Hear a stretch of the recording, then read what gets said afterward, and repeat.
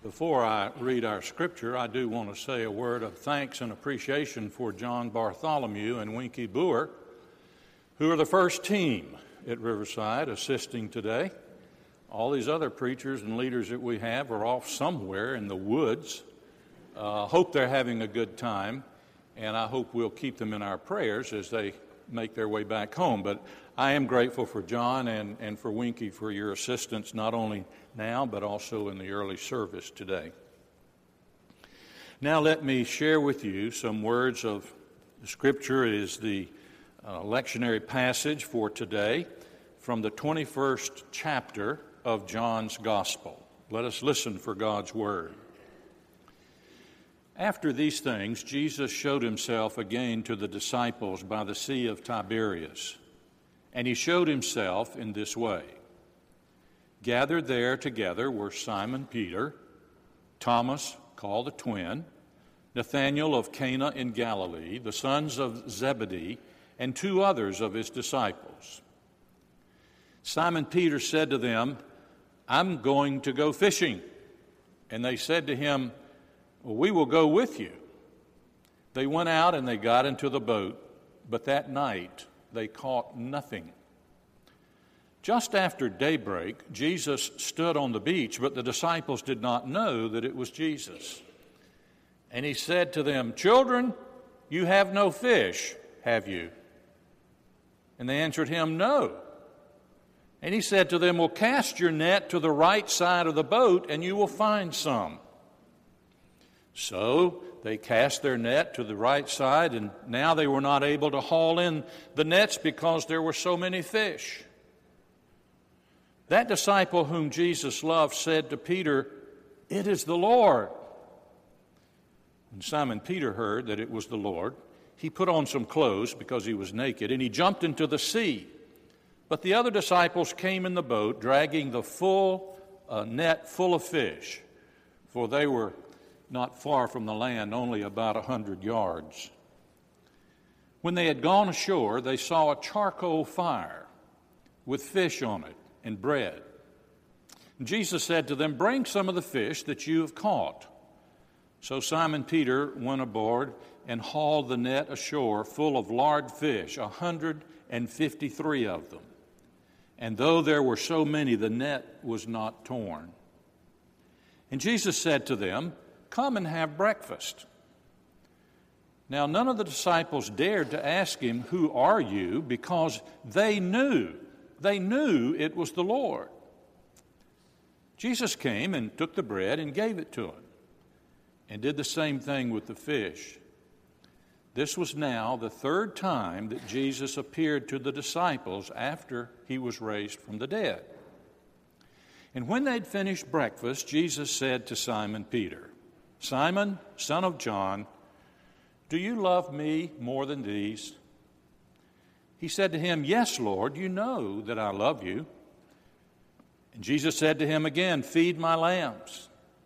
And a second time he said to him, "Simon, son of John, do you love me?" And he said to him, "Yes, Lord, you know that I love you." And Jesus said, "Tend my sheep." He said to him a third time, "Simon, son of John, do you love me?" And Peter felt hurt because he had said to him the third time, "Do you love me?" And he said to him, "Lord, you know everything. You know that I love you." And then Jesus said, "Feed my sheep. Very truly, I tell you, when you were younger, you used to fasten your own belt and go to wherever you wished. But when you grow old, you will stretch out your hands, and someone else will fasten a belt around you and take you where you do not wish to go." He said this to indicate the kind of death by which he would glorify God. After this, he said to them, "Follow me." This is the word of the Lord.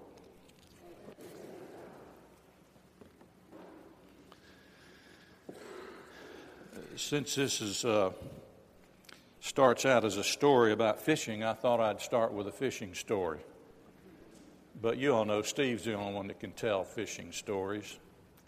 So I'll just leave it be. And this takes place right after the resurrection. It's another example of how the disciples really struggled with the news that Christ had been raised from the dead. Rather than being out there on the highways and byways of Judea telling the good news that the Lord had risen, the disciples had gone back to their boats, kind of like that the time they had spent with Christ had never happened. It was still just not real to them. How could their friend, who was dead for 3 days, now be alive? They were as lost as a ship without a rudder. And even the fishing was bad. They fished all night, says the writer of John's Gospel, and they caught absolutely nothing. And early the next morning, however, while they're still out there in the boat, they saw the risen Christ standing on the shore, but they didn't recognize him.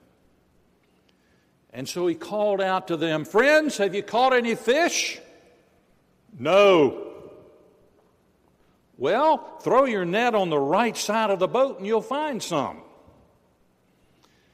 Now, anyone who does any fishing at all will tell you that location is important when you're fishing.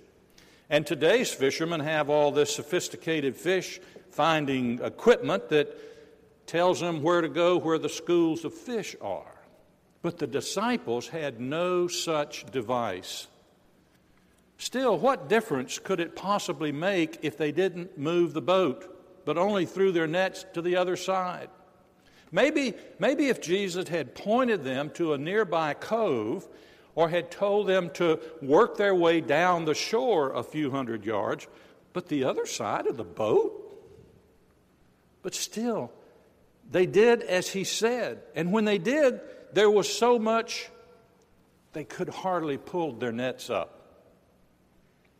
Now, I don't believe that Jesus is telling them to fish on the other side of the boat had anything to do with the location of the fish. It had much more to do with who Jesus is. The disciple John understood that, for he said to Simon Peter, "It is the Lord." Well, as soon as Simon Peter heard that, he jumped in the water and he swam ashore. The other disciples followed in the boat, towing that full net full of fish. And when they reached the shore, they saw a charcoal fire and some fish on it and some bread. And Jesus said, "Come have some breakfast." John says that none of the disciples dared to ask, "Who are you?" because they knew it was the Lord. So Jesus took a piece of bread, he took a piece of fish, he gave it to them, and they ate. And then, having finished their breakfast, they had the first fireside chat ever recorded. Some of you remember all too well, during the days of the Second War, families gathering about the radio to listen to the president talk in a fireside chat, telling them what was on his heart and was on his mind. Well, I think that's what might have happened with this situation with these disciples and Jesus. And I think it might have gone something like this. Jesus says to Peter, "Simon, son of John, do you truly love me more than these?" "Well, yes, Lord. You know that I love you." Jesus said, "Feed my lambs." But again, Jesus said, "Simon, son of John, do you truly love me?" "Well, yes, Lord, you know that I love you." Jesus said, "Take care of my sheep." And a third time, Jesus asked him, "Simon, son of John, do you love me?" And John tells us that Peter was hurt because Jesus asked him for the third time, "Do you love me?" And he said, "Lord, you know everything. You know that I love you." And again, Jesus said, "Feed my sheep." I think it's kind of hard to escape the symbolism, intended or otherwise, You remember Peter was warming himself once by a charcoal fire in the high priest's courtyard when he denied 3 times that he even knew the Christ. But now, sitting around a charcoal fire where Christ has prepared their breakfast, the risen Lord asked Peter 3 times, "Simon, son of John, do you love me?" You think Jesus might be giving Peter a chance to redeem himself? Twice when Peter says, "Lord, you know I love you," he uses the form of to know that means intellectual knowledge of a fact. Now, this is a little technical stuff that preachers use, but you need to understand this. The third time Peter uses the word to know, he uses the word or the form of the word that means knowledge gained through experience. There's a difference, isn't there? You and I might know a fact because we read it in a book or we see it on television. It's something else to have lived it. In this encounter with Christ, we can see Peter's understanding of Christ move from his head to his heart, from an intellectual knowledge to an experiential knowledge. And scholars also point out that the first 2 times that Jesus asked Peter, "Do you love me?" that Jesus uses the word agape, God-like love. But the third time Jesus asked the question, he uses the verb phileo, a brotherly type love. And Peter replies each time with the verb phileo. Now, surely Christ knew that this was Simon Peter that he was talking to, and Simon is and was a fallible man, just as all of us are. Was he capable of a God-like love? Are any of us? Certainly he could strive for it.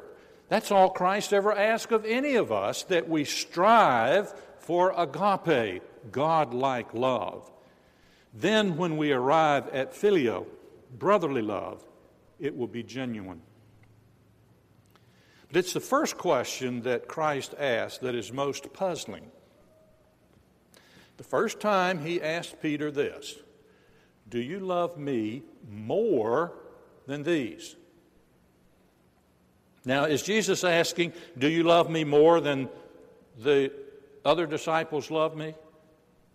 Well, that may be, for truly we are to love him above all else. Or is he asking, "Do you love me more dearly than the other disciples do?"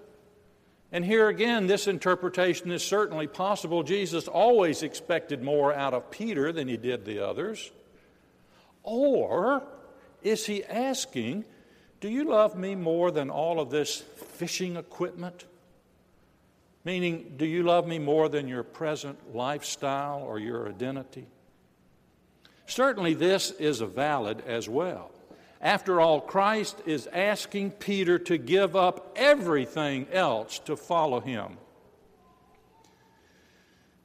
But I think the most interesting part of the story is its climax. "Feed my lambs, feed my sheep." Well, who are Christ's lambs and who are Christ's sheep? And what did Christ mean that Peter was to feed them? And besides, what does that have to do with me and you? This happened 2,000 and something years ago. Well, I think it has everything, or it certainly has something to do with the fact that Peter would go on to become the leader of the church at Rome, the most influential congregation in the early church. Peter was its first pastor, and he was the indisputable leader. Jesus is telling Peter to take care of the church. You know, Jesus often referred to people, especially his people, as sheep and himself as a shepherd. In John's gospel, he says, "My sheep listen to my voice, I know them, and they follow me." And in 1 Peter we read, "I exhort the elders among you to tend the flock of God." And in Acts, Paul tells the leaders of the church at Ephesus to keep watch over yourselves and all of the flock to shepherd the church of God. You see, the church is Christ's sheep. And when Jesus said, "Feed my sheep," he's not only speaking to Peter, he's also speaking to the universal church. This is the number one purpose of the church, to feed Christ's sheep. Now, it may sound kind of elementary. It may sound somewhat unexciting and even boring, but it is the primary task of the church. Have you ever noticed how doing the work of the church is sometimes boring? The author Mark Allen Powell, in his little book, Loving Jesus, tells of being at an outdoor rock festival. He met a young man there with pink hair and multiple body piercings. And the young man was waving his hands above his head, and he was singing of his love for Jesus. And Powell went up and talked to this young man, and the young man said, "I just love Jesus so much. Jesus is my life, man, my whole life." And Powell asked him, "Well, what church are you from?" The young man had a puzzled look on his face, and he said, "No, man, I don't really do church, you know." He said, "It's Jesus. That's what it's all about, just Jesus." But Powell goes on to quote a professor who says that the number one reason church is unattractive to people in their teens and their 20s is that it's boring. In today's entertainment-saturated environment, being boring is a serious offense. Well, Powell in his book goes on to tell another encounter with a so-called Jesus freak out in Austin, Texas, and he says that he really envied the young man. He said he was just living in the joy of the Lord, reading his Bible every day and praying to Jesus and speaking in tongues and playing Christian rock on his stereo. And when Powell asked that young man about the church, the young man didn't write him off, but he did say that he hadn't been able to find a congregation where he felt like he fitted in. "The church where I'm a member," he said, "is like something out of the old black and white TV show. You know, Ozzie and Harriet or Leave It to Beaver. Everybody dresses up in suits and they play music that doesn't sound like anything on the radio, and the preacher talks about things that have nothing to do with my life, and I don't know, man, it's just boring." So he said he didn't go to church. Well, Powell asked him about finding a different church, but the young man said he didn't know about denominations, and he really didn't want to get caught up in all the different doctrines and all that stuff. So he just didn't go anywhere. He said, "Maybe when I'm older, I'll get a little bit more out of it, or maybe the church will, lighten up a little bit." And Powell asked him a powerful question. "Do you love Jesus?" "Well, yes, I do," the young man said. "I love him with all of my heart." "Would you die for him?" "Yes, I would." "So you would die for him, but you won't be bored for him?" Powell goes on to say to the young man, "This is what I think the Lord wants you to do. I think that Jesus wants you to get out of your bed every Sunday morning, to go to the Ozzie and Harriet church and just sit there for 1 hour being bored. Do it for him. Call it bearing your cross if you like, but just do it." Worship, Bible study, and all the little things that we do in church, they're not all that exciting, but we try to make them that way.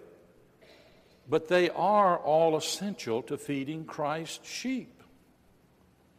Of course, some of Christ's most prized sheep are outside of the church. In fact, most of the world's people fall under the lost sheep category. The one sheep that the shepherd leaves the 99 in order to go and find.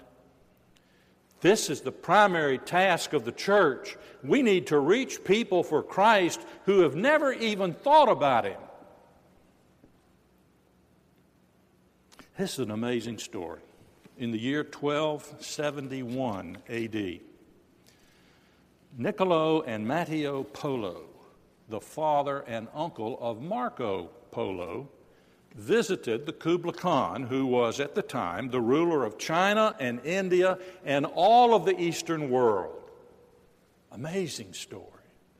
The Kublai Khan, the leader of the Eastern world, was attracted to Christianity.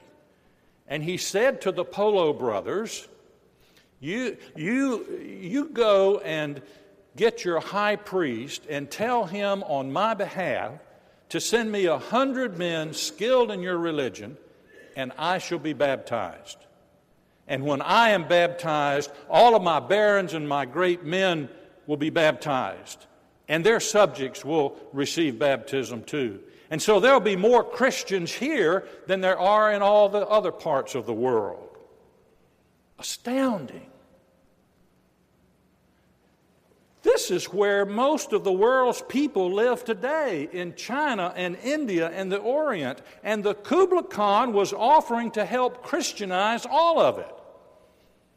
But for 30 years, nothing was done in response to the Kublai Khan's request. And then only a handful of missionaries was sent. Too few. Too late. Think about how different the world would be today if only the West had responded. You know, we're such a parochial people at times. We ignore the world outside of our own little borders. Feed my sheep, the Lord says. That means take care of the church, but it also means going out to find those sheep outside of the flock, wherever they may be. And Christ seems to pay particular attention to those who are young. Note that his first instruction to Simon Peter was, "Feed my lambs." You know that most people who give their lives to Christ do so when they're young. We can never give too much emphasis to teaching boys and girls and being responsive to the needs of young people, maybe even going to the point that we do everything in our power to making worship less boring. Young people are at the very heart of what it means to be the church. Maybe that's what he meant when he said, "Feed my lambs." Jesus' disciples had gone back to their nets after his resurrection, and he needed to focus them again on the most important task, fishing for men and women and boys and girls. Well, let me close with a silly but a powerful story about a little boy who came to Sunday school late. And his teacher knew that he was usually very prompt, and he asked the little boy, "Is there anything wrong?" The boy replied, "No, nothing was wrong." That he was going fishing, but his dad told him that he needed to go to church. The teacher was very impressed, and he asked the boy if his dad had explained to him why it was more important for him to go to church than to go fishing. The little boy said, "Yes, he did. He said he didn't have enough bait for both of us." Well, somebody needs to explain to that father what Jesus meant when he said, "Feed my lambs and feed my sheep." Worship is important for grown-ups and for children. Sunday school is important for grown-ups and for children. Telling others about our church and inviting them to come to church with us is important. And when we do these seemingly small, insignificant things in Christ's name and at his command, the whole world will be changed.